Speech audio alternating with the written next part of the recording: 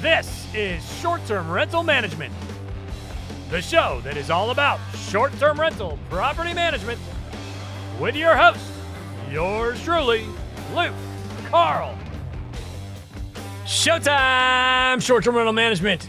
The Reverend of Real Estate preaching it today on short-term rental management. I'm so psyched you're here. It is a great day. I love you. We're going to talk about cash flow. We're going to talk about how we can make our properties better, increase our income, and be total rock stars. Today's guest, Bobby Herrington, awesome dude. He's an ultra runner, which is one of my favorite things about him. I love running, man. And this guy's story is the craziest I've ever heard, quite frankly. So thanks for being here. I love you. And I look forward to the hang after a moment from this week's sponsor. Join me live every Thursday for a weekly Q&A all about short-term rental. If you like my vibe, if you're digging the long hair extraordinaire Cash Flow Carl and want to ask me questions in real time, join me at strquestions.com. It's a lot of fun. strquestions.com. All right, here we go. We did it. We made it. It is great to be here, and it's going to be a heck of a show today, man. I'm very excited. I've got a lot in common with this gentleman, mostly just because he's really good looking. All right, I'm kidding, but ultra runner, massive running resume, and a spiritual leader with his church, and also obviously in real estate. Bobby, how you doing, buddy? Where are you? What do you know?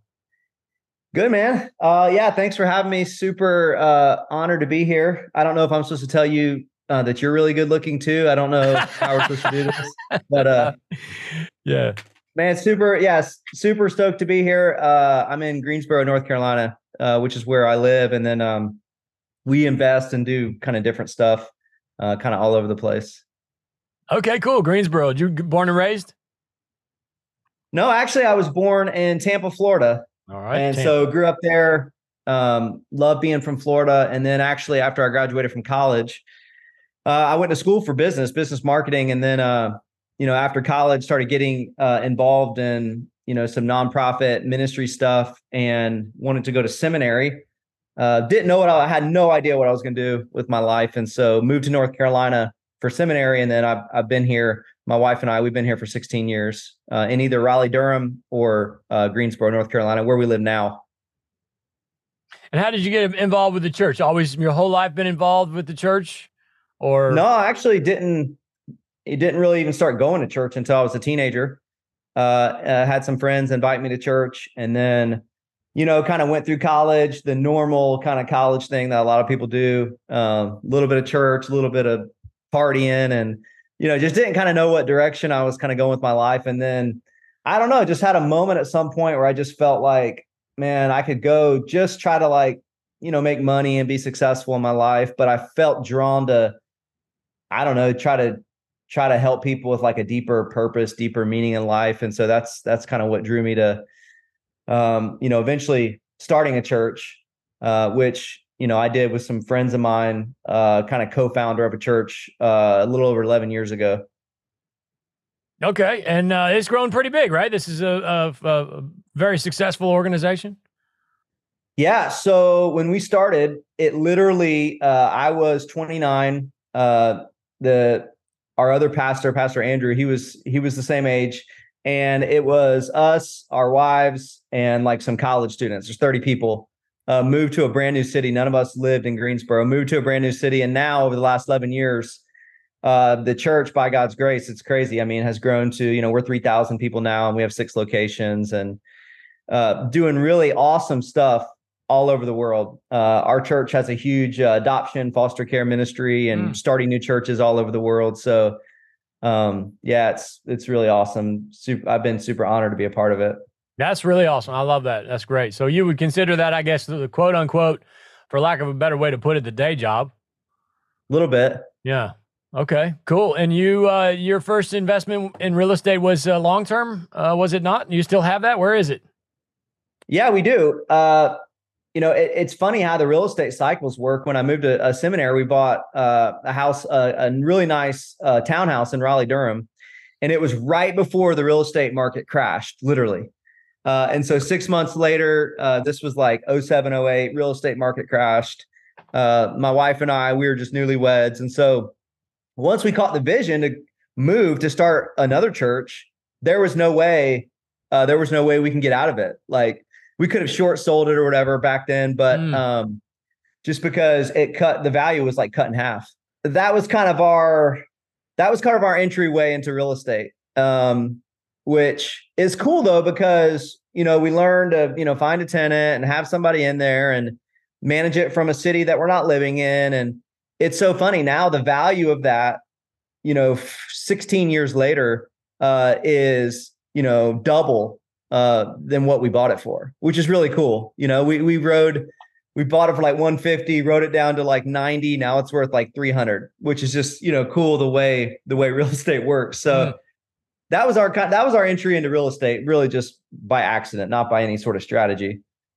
Are you noticing any resemblance in the current economy to what it was back then? Yeah, I don't know. I feel like it's just different. Obviously when the market crashed, that was a deflationary crisis. Obviously all asset prices were going up then too, but I don't know. It just feels like way more of like an inflationary crisis now, like it was in like the 80s, where, I read stuff back then. It's like, soon as they take the foot off the gas in terms of raising rates, prices would just continue to go back up. So yeah, I don't know. It's hard to imagine like a massive deflationary, but who knows? Well, give me a 1 or 2 minute. What's your prediction on where this thing is going, and what does it look like? Are we going to be able to find some deals here anytime soon, or what do you think the next year or two looks like? Yeah, I mean, I'm not a macroeconomics, like I love that stuff. This is just totally my guess. To me, it just feels like it's going to just continue kind of what's been happening. I mean, it's an inflationary crisis. You put all of this money into the system. It has nowhere else to go. All asset prices go up. There's a lot of people sitting on the sidelines with cash. They continue to raise rates to try to get things to kind of go back down. And, I think houses are sitting on the market longer, but it doesn't seem to me like prices are going just like crazy, crazy down. And it just felt like if, all of a sudden rates go back to 5% or whatever, I just feel like people are just going to be buying like crazy. And there's not much inventory. And it feels to me, there's a bit of a building crisis as somebody who's done different construction stuff, even with our church. It's just hard to imagine like it was in, 07, 08, all of a sudden, 40%, 50% price cut, Yeah. It just seems like it's a crisis, but it's a crisis on the other side, and when you print all that money, it's basically just it's a tax for the poor. If you don't own any assets, you're having to pay rent, your food prices are going up, it's just, and I don't know. It's like, man, you do that over multiple years. That can't just be reversed simply without just absolutely crushing the economy. I mean, I guess they could let rates just go to 20% and hope things would just kind of crash and all the prices would correct, but that'd be bad. It feels like that'd be bad for everybody. Well, let's not forget that the U.S. government is paying more interest than anybody. I mean, I heard $1 billion a day right now is what they're paying because of the interest rates is doubled. And I think I agree. Again, this is not a political or even an economical show in any way, but I think I agree. I think things are going to just kind of cruise the way they are right now where, and another thing, let's talk about same auto industry, same thing there. It was 2-3 years ago. You could go buy a car and sell it 6 months later for more than what you paid for it. And now all of a sudden real life is back. And I think people are forgetting that was not real, and I think that people were being a little more, kind of just like nonchalant with their money, just throwing stuff around a little bit like, oh, no big deal. I can sell this thing for more money in 6 months. And now it's like everybody's got an extra car in their driveway that nobody cares about. Nobody wants anything to do with it right now because every car lot in America is completely jam packed with cars. Right. And, and I think it's going to sit like that for, maybe around Christmas time or early spring. And then I think finally you're going to I've got a car for sale. I'm guilty of it. I've got one in the driveway that I'm like, whatever. Why did we get this thing? Let's get rid of it. Yeah. And nobody is barking at me at all to get that thing, and I think that's probably going to be like that for a little while. And then, I think we'll slide back into some sort of sense of normal, maybe around March or April, but I don't know, man. Who knows? Let's talk running real quick. And I know it's just between you and me, for the outside world. Running is the most boring subject on the planet if you're not a runner, but that's tough crap because you got two really accomplished runners here, especially you, Bobby. I mean, you're basically a real deal elite ultra runner. So talk to me about your career there. How did that get started, and where is it? Lead me all the way through today.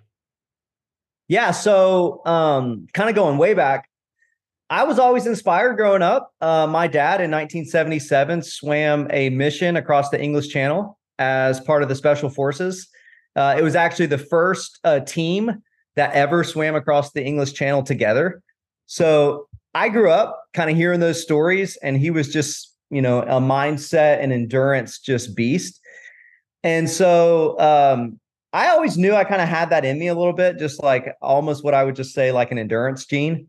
And I always ran after college and stuff, but it actually was a little bit later in life, when I was around like 30, that I really got into the ultra running stuff. I love to be outdoors. I love to be in the mountains, and I didn't even know it existed. I just did kind of like, a lot of stuff you're doing, just running marathons and stuff, and then I connected with some guys one day that they're like, oh yeah, we're training for 100-miler. And I was like, well, you can't run. I was like, a human being can't run 100 miles. I was like, there's no way.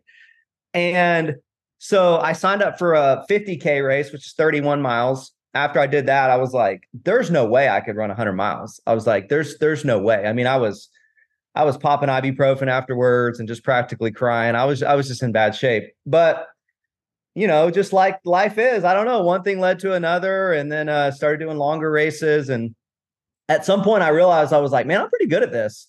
Maybe I should I'm not going to go try to make money being an ultra runner or something. There's like probably only a couple people in the world that can do that. But I was like, I could run at a pretty high national competitive level. And so it was more of a mental shift of like, I'm going to go see what I can do. And I'm going to go try to train more like a professional runner and just kind of see what happens. So I've had some, top 3 results at some big 100-mile races, all across the country. So yeah, fun stuff. Ultra running teaches you so much about life and business and really about mindset and elevating your mindset. Because you tell someone you run 100 miles and people are like, well, how many days does that take? And you're like, no. Like one day, less than a day. Like people can't even conceive, so it's really an exercise in, increasing what you believe you can actually do. So that's really why I do it. Not for the competition, but just to see how much I can get out of myself. Yeah, well, most ultra people I have met are fairly awkward and hard to have a conversation with. So bravo for being a normal person. But how many hundreds have you done? I've done 7 100-mile races. And then I would assume there's many other ultras underneath there, 50 milers and 50Ks, et cetera. Too many to count? Yeah, a ton of them. Most of those are all mountain races, like big time mountain races, like 25,000 feet of gain. I've only done one flat race I did last October, Javelina 100. It's one of the biggest 100-mile races in the U.S. And I got 6th place. I ran 15 hours for 100 miles, which is 9-minute mile pace, including all the breaks. I'll tell you what, that hurt worse than any other. I've run 100 miles that took 29 hours. This took 15 hours and hurt way worse because basically ran every single step, no hiking, no walking. And it's in the desert outside of Phoenix, Arizona. You changed shoes during the event? I didn't know. A lot of people will, but it's time. It is a clocked race when you're trying to compete. So on the mountain races where you're running through rivers and stuff, yeah, probably will, change the shoes a couple times, but this was desert race. So. Wow. But no full marathons. That's not your thing. No, I mean, I will do some marathon stuff, but yeah, that's not really, I'll do a marathon in training, go out and do like a training run, but, Right. But it's going to be on I'd the love trail. to train. I'd love to train and do a fast marathon at some point before I get too old. So I'm 40. I just turned 40. So I still got some decent speed in my legs. So I'd love to maybe see if I can go out and run, I don't know, under 2:30 or something would be really awesome. Very little road running at all, or mostly trail? Um, yeah, I mean, it's mostly trail, but like I have a running team, like a youth running team. My boys are on. They run track and field and they run cross country. So I'll do stuff with them. You know, we'll do track workouts and road workouts and that sort of thing. We're in cross country season right now. They did track this last season and went to the track and field national championships in Eugene, Oregon over the summer. So that was really, really awesome. Okay, great. Yeah, I'm definitely more of a full guy. I've done 2 ultras. I did qualify for Western States at 50 miler that I did. I beat the. In other words, I qualified to register for Western States. Then you got to do the lotto, which I did not. I got real close to clicking that button. I'll never forget. I remember where I was when that was happening, and I said, you know what? I don't think I'm ready for this. So never did it. But I've done a 50K, 150 miler, and actually Avery did the 50 miler with me.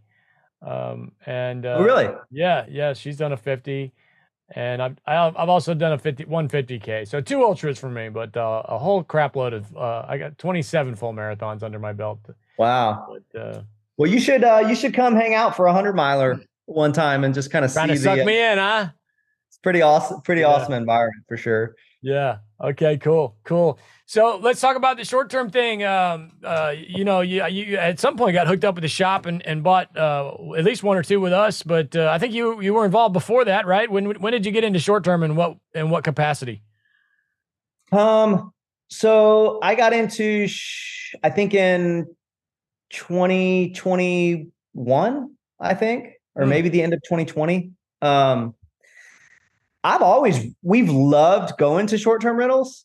So like, I'm one of these people that like, yeah, it's a business, but we just love going to mountain towns. We love going to short-term rentals. Like, I don't know, it's just our thing. We've liked that for a long time. You know, like in the summer, we'll go to Colorado or Arizona and stay at a bunch of different short-term rentals. And so I always kind of had it in me like, man, I think I could do pretty good. Like buying these and managing them and designing and decorating and just kind of all the stuff, just because we really like it. Like we really like the hospitality side and everything. So we bought one basically right across the street from our house where we live in Greensboro, North Carolina. It felt like my wife's a little bit more risk averse than I am. I love taking risks and stuff. She's a little bit more risk averse. So I was like, hey, let's just buy one right across the street. It feels like simple. We can manage it. You know, if it don't work out, we'll just put a long-term renter there. And she already understood that because we already had a long-term rental. And then eventually we decided, I think I heard Avery on the Bigger Pockets podcast years ago, like many people did on the one she did probably 3 years ago, maybe. And episode 364 on the Bigger Pockets podcast. Yeah. Yeah. I've heard so many people reference that. I always had that in my back pocket. Hey, that'd be a great place to invest over there. And we love to go run over there, like in the Smoky Mountains National Park. Like I've done a bunch of different loops over there and up to Mount LeConte, a bunch of different stuff. So I was like, this would just be super, super cool. So I think we went through you guys and bought, I think the beginning of 2021. So, but you already had the one going in Greensboro. Yep. Okay. Is that more of a residential, like maybe not what does that look like there? Is it a town? Yeah, it's just outside of town. But it's weird, you know, like I didn't know how it would work, but I don't know, any decent sized town, people just travel here for all sorts of stuff, you know. It could be a midterm, very easily, nurses and that sort of thing. But honestly, it's just a regular short term, like, hey, I'm here to take care of my mom who's in a nursing home. Hey, I'm here for a wedding. Hey, I'm here for a graduation. Oh, my kid's got a soccer tournament down the street. Like, you know, it's crazy. I mean, we'll have like 80% occupancy for the year. I mean, through the winter and everything. Now, I do feel that there is a need for more of exactly what you're doing in the world. The problem there is, and I don't know if you agree, but there's too many people that stink at this. And what they'll do is they'll just put it on Airbnb, or some landlord that's sick of being a landlord will rent it to somebody else who puts it on Airbnb. And there's just too many people that don't really care about the neighbors or the neighborhood. And that's where, and again, I'm not saying that there's too many, but this is where in the news it gets a bad rap, right? This is where you get all these news articles about Airbnb this and Airbnb that. But a guy like you doing it the way you're doing it, even though you are kind of in a town there with that first one, man, I see a huge need for that in the world. I really do. I mean, if this existed like where my parents live, I would jump all over it. It doesn't exist there. And I don't know if it's because, a lot of it I have to feel is because somebody did it wrong, got in trouble, the cops called on them and things like that.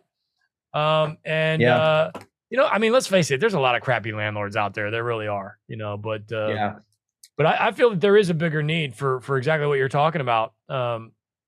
In like kind of a, urban or maybe a slightly rural areas, just regular old towns, maybe not even tourist destinations, for a house. Cause I want a washer and dryer, damn it. You know what I mean? Can I get a washer and dryer? Do I have to stay in this little tiny box? And what's the big deal? But, yeah. So totally. Then things started to get exciting. You came to the shop, ended up buying. Well, I'm just going to let you tell the story because this is just like absolutely mind blowing. What happens next? Crazy. So I think we probably bought at the absolute like heat of the market. Where people were just like crazy offers.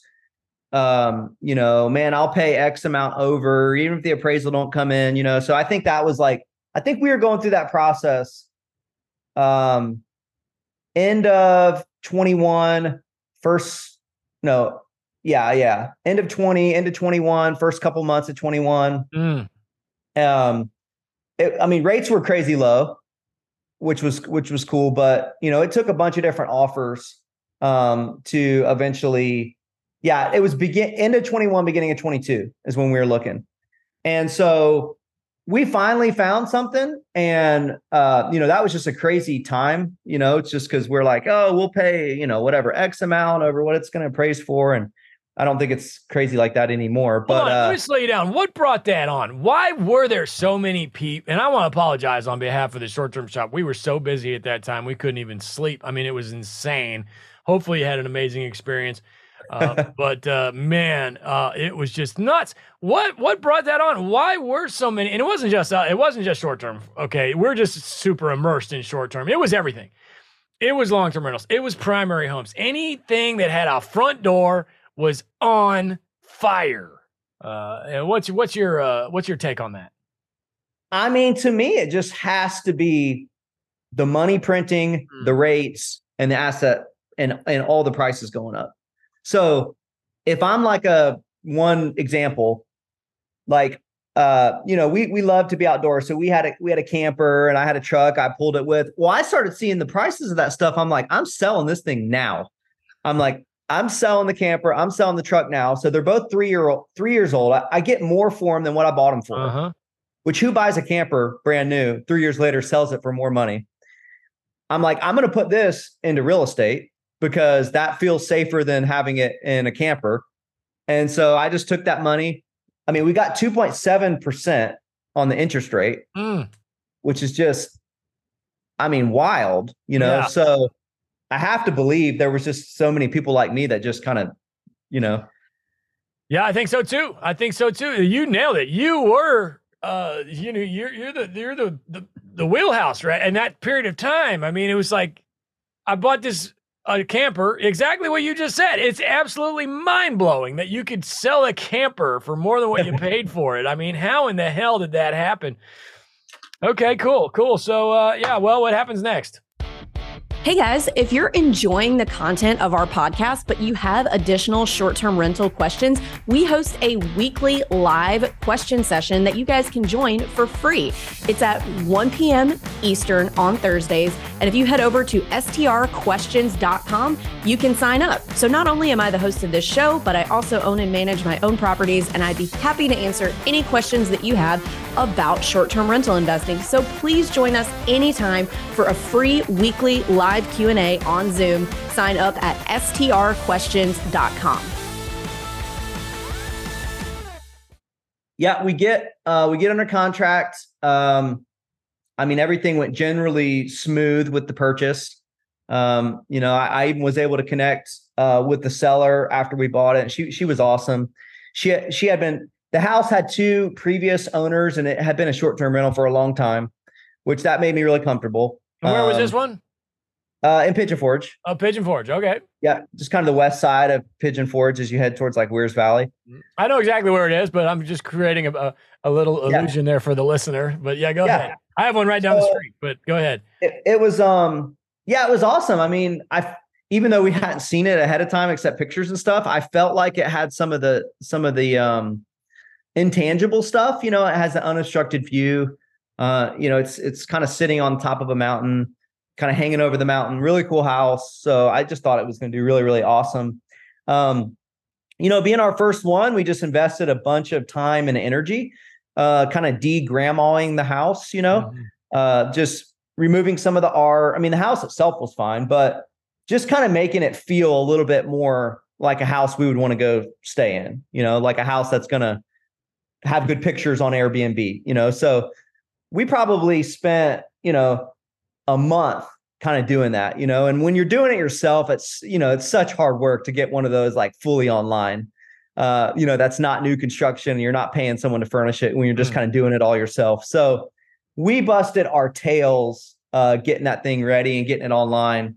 And, you almost can't make up what happens next. So it was a stressful kind of period. We were busting our tails to get that online. 6 months prior, I just think this is kind of applicable to the story. My little brother passes away in like a very tragic way. He had dealt with addiction for many, many years. He's 30 years old. That happened September the year before. And we get this house online, and I was dealing with some health issues.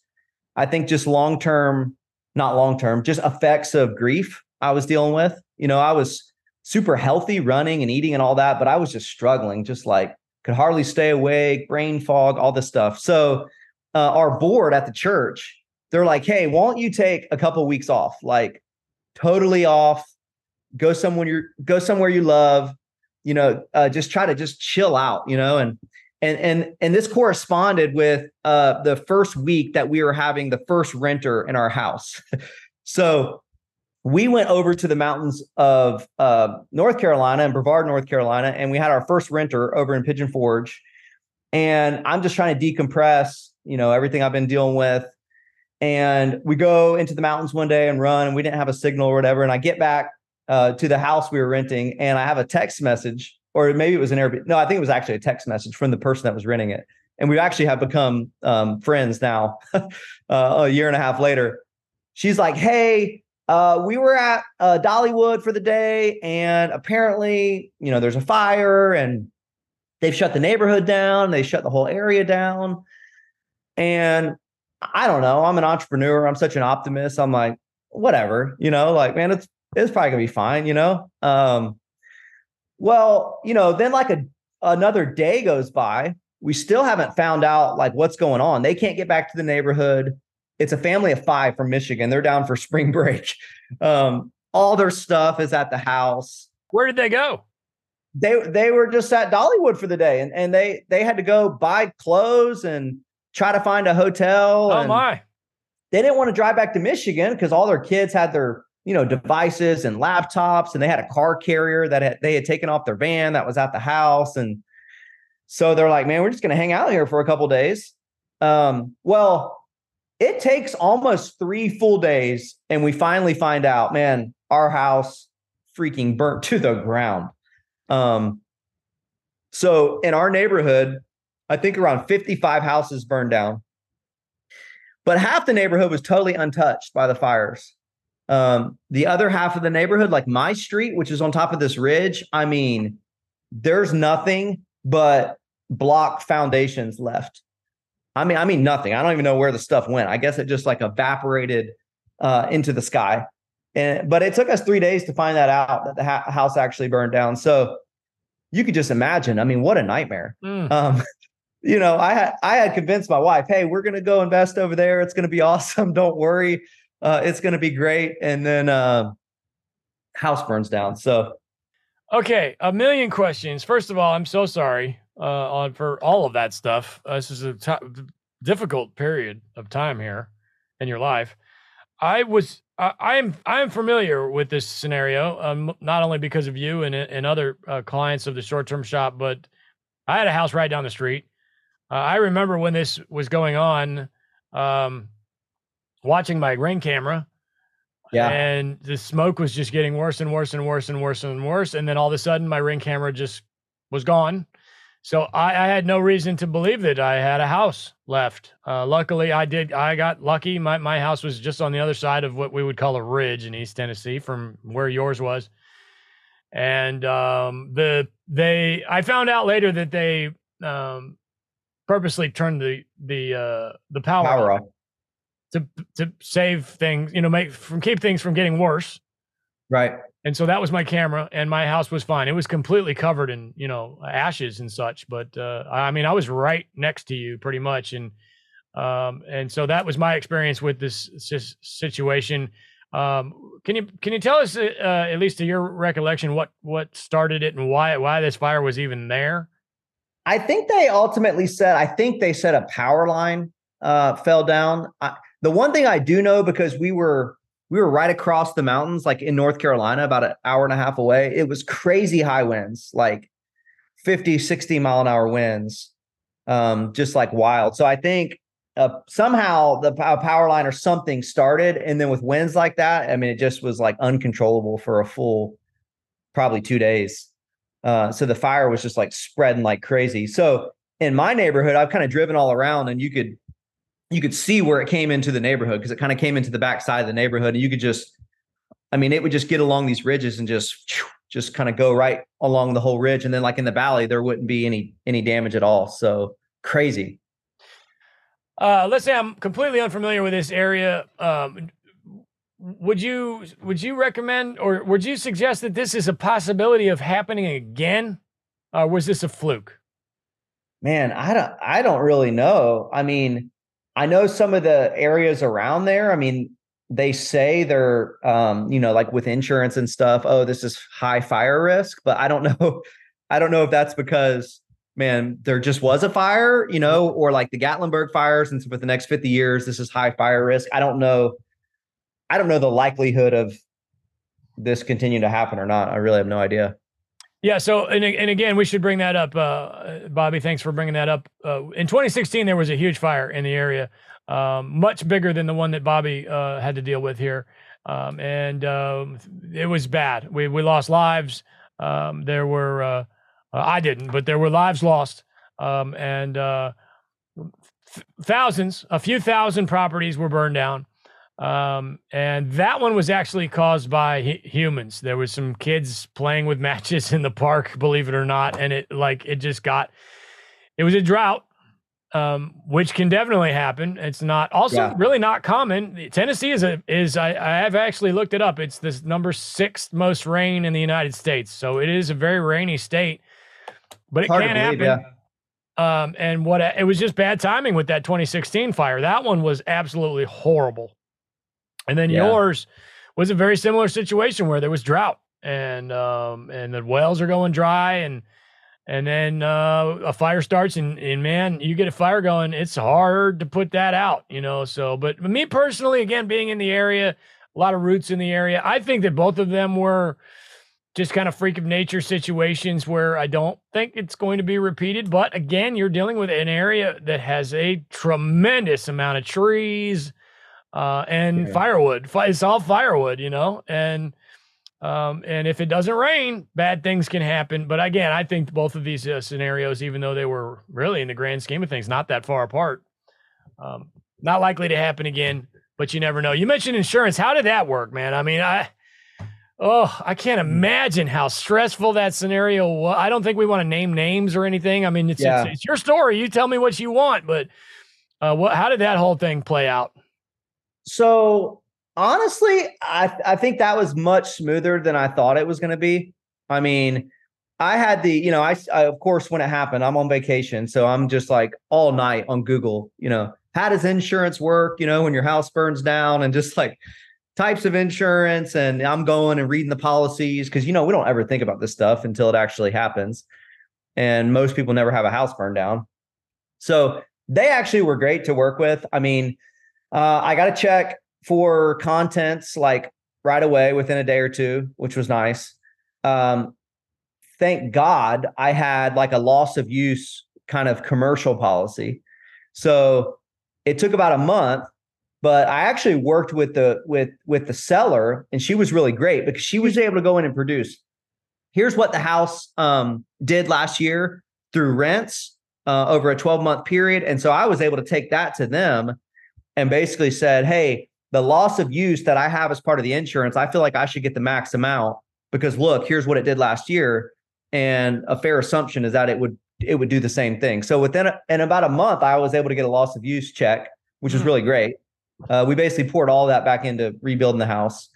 And then the rest of it was just, if anybody's ever gone through this process, you get a full check, but because you have a mortgage, it doesn't go to you. You immediately sign it over to the bank.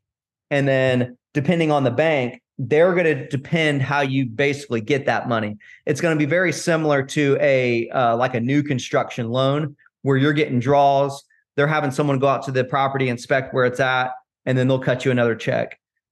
That was just more a pain to go through that process. Like I could have got the house rebuilt a lot faster if I just had that money in hand and I wasn't having to go through the bank for like these inspections and them cutting the check. And I understand because they're trying to protect their, investments. That's their security in the property, or that's their security on the loan. But all in all, the insurance process was fairly smooth. I will say on the back end, now that I have a brand new cabin, it's not as smooth because I'm like, hey, I built a nicer cabin. I want to increase the insurance. And they're like, no, not interested. They're like, yeah, we're going to be dropping you at the end of this year. So I'm like, well, thanks guys. That's great. But the process on the front end wasn't that bad. Okay. A few questions there. What did you do to educate yourself during this process? In other words, if this happened to me, I would be watching every YouTube and every Google search I could possibly do on insurance claims. What did you do there?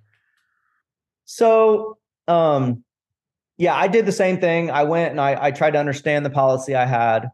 I was glad I had a pretty solid kind of loss of use part of the policy. I had some sort of rider that, enabled you to get another like 15% or no, maybe 20% more, which was helpful. All in all, I was pretty well insured. So like I ended up building a lot bigger cabin back. But if I were to build the exact same cabin back, I think I probably could have done it for around the amount I got from insurance. A lot of people were like drastically underinsured. I know that just from talking to different people that, some of them even had their houses for sale when they actually burned down and their insurance is covering like half of the cost just because where they're at. So, yeah, I mean, the big education process was just figuring out how the heck do I take this burned down blocks and build another house. So that's really where I feel like the hard work started. And you got it done, right? There is the silver lining is you did rebuild. Hold on. Before we get into that, I want to ask a couple more things about the insurance.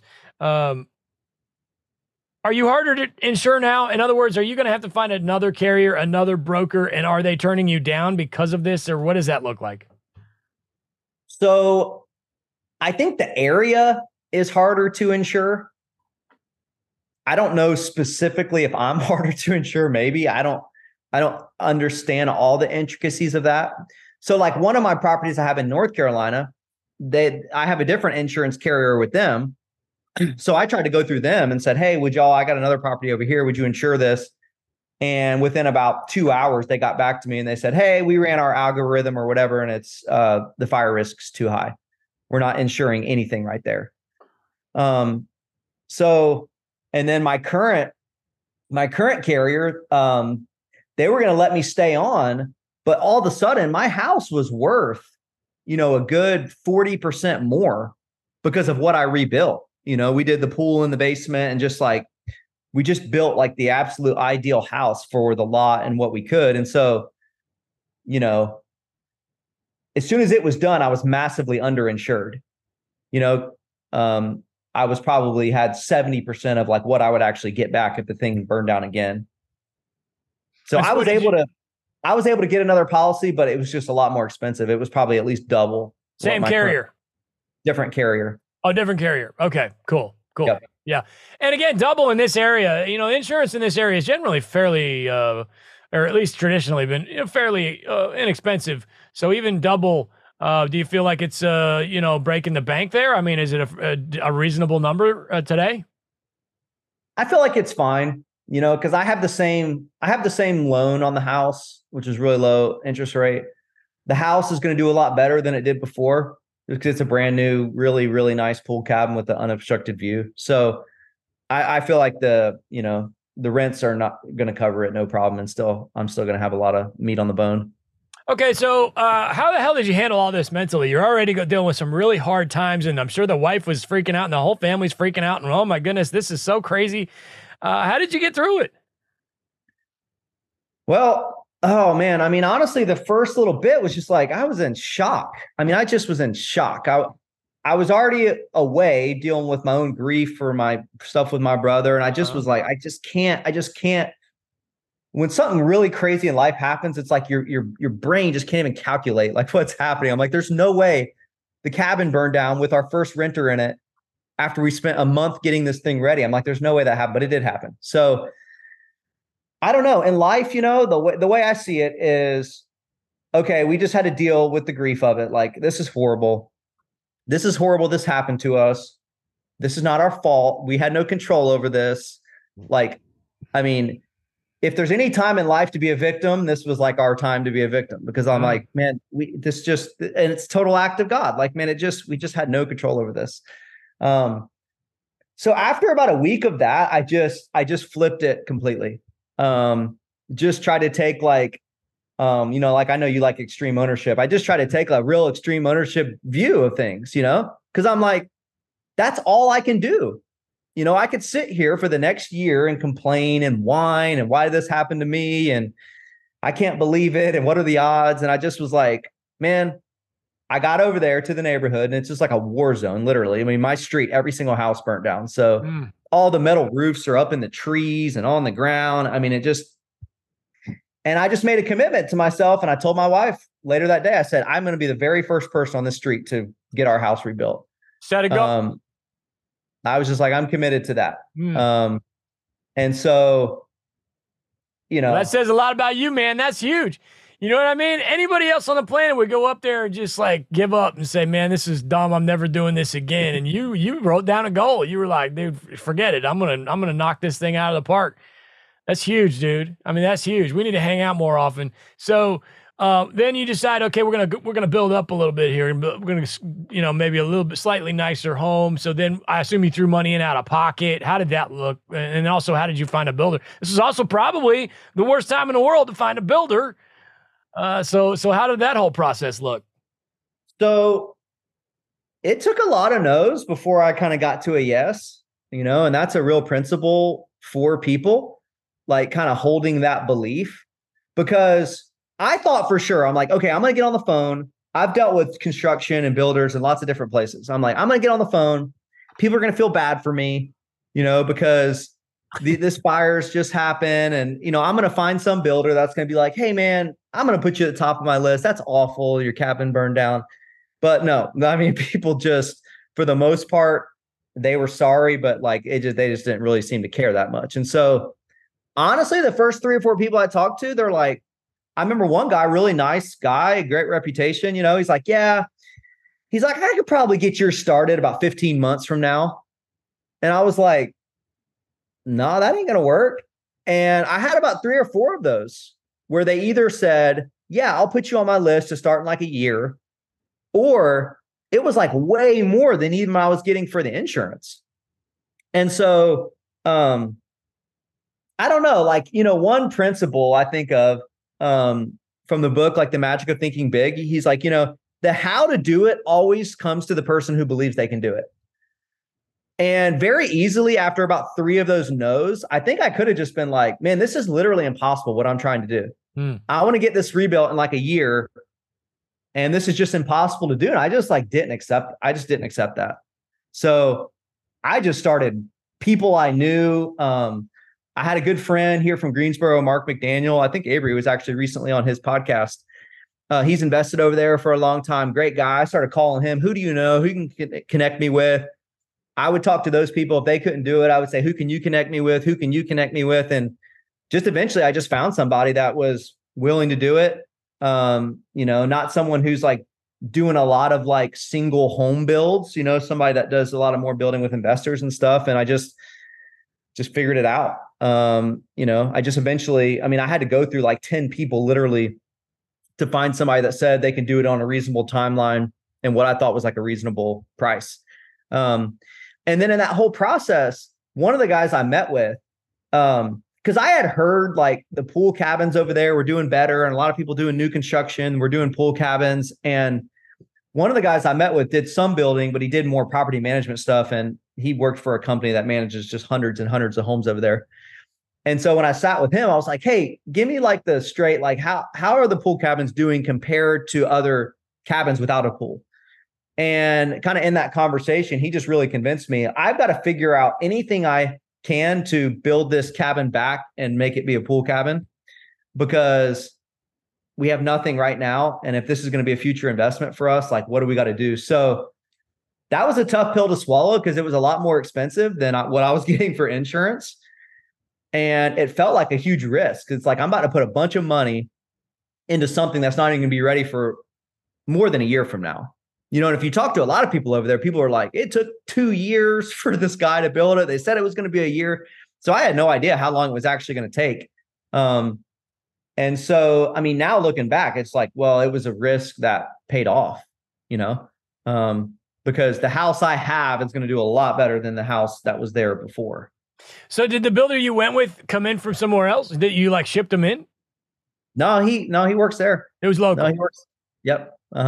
Okay, cool. And you now have purchased another burned down lot on the same street? Yeah, here's the crazy thing. After my house was finished, no one on my street has even started. Not one person. Because they're all relying on insurance and other people. I have no idea what is going on. Some of the lots hadn't even been demoed till recently. Now I think they've all been demoed, but not one other person has started a build. So after about 1 full year that happened, I was like, man, I got to build some other houses just for the sake of my street here. That's a war zone. Luckily each of the houses is they're 500 feet apart. So it's not you have a renter and then a burned down house. They're pretty spread out. Just it's a really cool neighborhood. But yeah, about, I don't know, almost a year ago, even while ours wasn't even done, I started making offers on trying to buy other lots. Because once I understood the process of, okay, this is what you do on a burned down lot. This is what you do if the septic is still there and the well is still there and, part of the foundation and the header wall. I just kind of understood a bit of the process of it all. So I was like, man, in an ideal scenario, it's actually, I think, easier to rebuild a house on a burned down lot than go to try to start from scratch somewhere else. So I just started making offers on land. I think a lot of other people were doing that because a bunch of the original offers I made, none of them got accepted. But yeah, we eventually were able to get one accepted, and literally, as you and I are talking right now, just starting on the new build, two down from my house that I just rebuilt. A couple of questions on that. So could I have just, and I assume this is what the neighbors did, is why I bring this up. Could I have just taken the check from the insurance, paid off my mortgage, and kept, if there was anything left, and kept that, and then sell I would assume that at that point, the dirt is just the dirt, and I could sell that. In other words, I'm basically just trying to recoup my losses and forget about this thing and move on. Was that an option? And is that what you think your neighbors did? I think that's an option for some people. I will say, my loan amount was a lot more than what I got back from the insurance company. So for me to do that, maybe I would have broken even if I was able to sell the land for a decent price. So I think it just kind of depends on how well insured that the house was. Like my neighbor, I never got to meet them. My neighbor right next to me, the house was under contract when it burned down. And I know they ended up selling the lot. And I think the lot has sold like twice since it burned down. So I think if you have enough insurance money, you could have done that. Otherwise, yeah, I don't know. Some people though, like one of my neighbors, it was a couple partners owned it in LLC. They couldn't agree what to do. And it just was a mess. And only recently did they end up selling the lot, probably like 2 months ago. Those fires were like 20 months ago or something. Mm. Did you reused the septic system? Uh-huh. Yeah. Oh, wow. No issues with that. Okay. And then what about the well? It was ready to go? Needed a new pump or anything? Yeah, we put a new pump in it. And that was it. Wow. I think we ran new wires and put a new pump. Aside from that, yeah, it really wasn't. So in my house specifically, it's on a very steep slope. And so what we did, it had a really solid header wall. It's basically like, man, you go and park and there's this huge header wall, and then the house kind of goes over the mountain. Everything got demoed except that header wall. And then we just built back on that header wall and went right back to the existing footers that were in the ground. But we added an extra story to the house because we put a pool in the basement. Well, so it sounds like in the grand scheme of things, that's a pretty good lot to build on. I mean, you already had, okay, so first of all, that lot would be expensive if you sounds like this is a really smoking good view, right? Yeah. Yeah. Sure. I mean, this is probably like a top-notch primo view. So that's expensive. Every level has a view. So even the basement, the lot is so steep, even the basement balcony is 25 feet off the ground. Are you sitting in this home right now? No. I do live in a log cabin though. Okay, cool. Yeah, because it looks like maybe especially with the mountain picture there. Yeah. But yeah, so you got a primo view. That's worth a lot of dough. You already have a well could cost. It could cost $20,000 for sure. And then of course the septic system, which isn't all that pricey, but getting the permits and everything is a massive pain in the rear end. So to be able to reuse that, it sounds like a pretty good place to build if you had to build. So, man, listen, what an incredible story. Unbelievable what you've been through. And to take really probably the worst possible thing that could happen, like the day after you buy a vacation house, it's gone. It's horrible. And you made lemonade with it, man. It's incredible. Absolutely says a million things about you and your family and the power that you had to rise above it. Man, I don't think there's if there's a light at the end of this thing, it's like, who better for this to happen to? Because you crushed it, you really absolutely crushed it. And fantastic. What's next for you, Bobby? Where are we going next? I know you got a few other rentals, and yeah. What is your 2024, 2025 look like? Man, tying one thing back to like what you just said. I learned this in ultra running. I think it's so true to life and business. There's a famous saying in ultra running. I think David Horton, famous ultra runner, he's in his 70s now. He said, it doesn't always get worse. You could be 70 miles into a 100-mile race and your mind is telling you, man, the way I feel right now, it's only going to get worse. Like by the time I get done with this thing, there's no way I'm going to be able to finish. But the reality is sometimes in these long races, by the time you get to the end, you have this euphoric feeling where you don't feel like you ran 90 miles. And so, and everything I've been through, I just kept that in mind. Like when you're going through something hard in life, everything inside of you is going to tell you, man, it's only down from here, And I just kept reminding myself like, nope, just like in ultra running, like it doesn't always get worse. It can actually get way better from here. And I would just offer that to anybody because it's just a true thing in life. Yeah, for me, man, going forward, I love to I coach running and do some leadership coaching and stuff. And I just love that. I love helping other people that have big dreams to just kind of go try to give them courage to go after their dreams, whatever they may be, and take a risk on themselves, take a risk on life. We hope to keep investing. I hope to continue to maybe build some houses out there. And we love investing in areas that we like to go run in the mountains. So, I've identified a bunch of places that I would love to own vacation rentals and just honestly just help other people too do the same thing. I just really have a heart for, helping kind of give people courage to kind of go after whatever dreams it is they're trying to go after. I love it, man. Huge stuff, dude. Awesome stuff. You already mentioned a couple of books, one of which was, of course, Extreme Ownership, Jocko Willink. What was the other one there that I missed the title of? The Magic of Thinking Big. Magic. I'm not familiar with that one. I'm going to write that down and read that. Finishing a book today, so I'll put it on the list.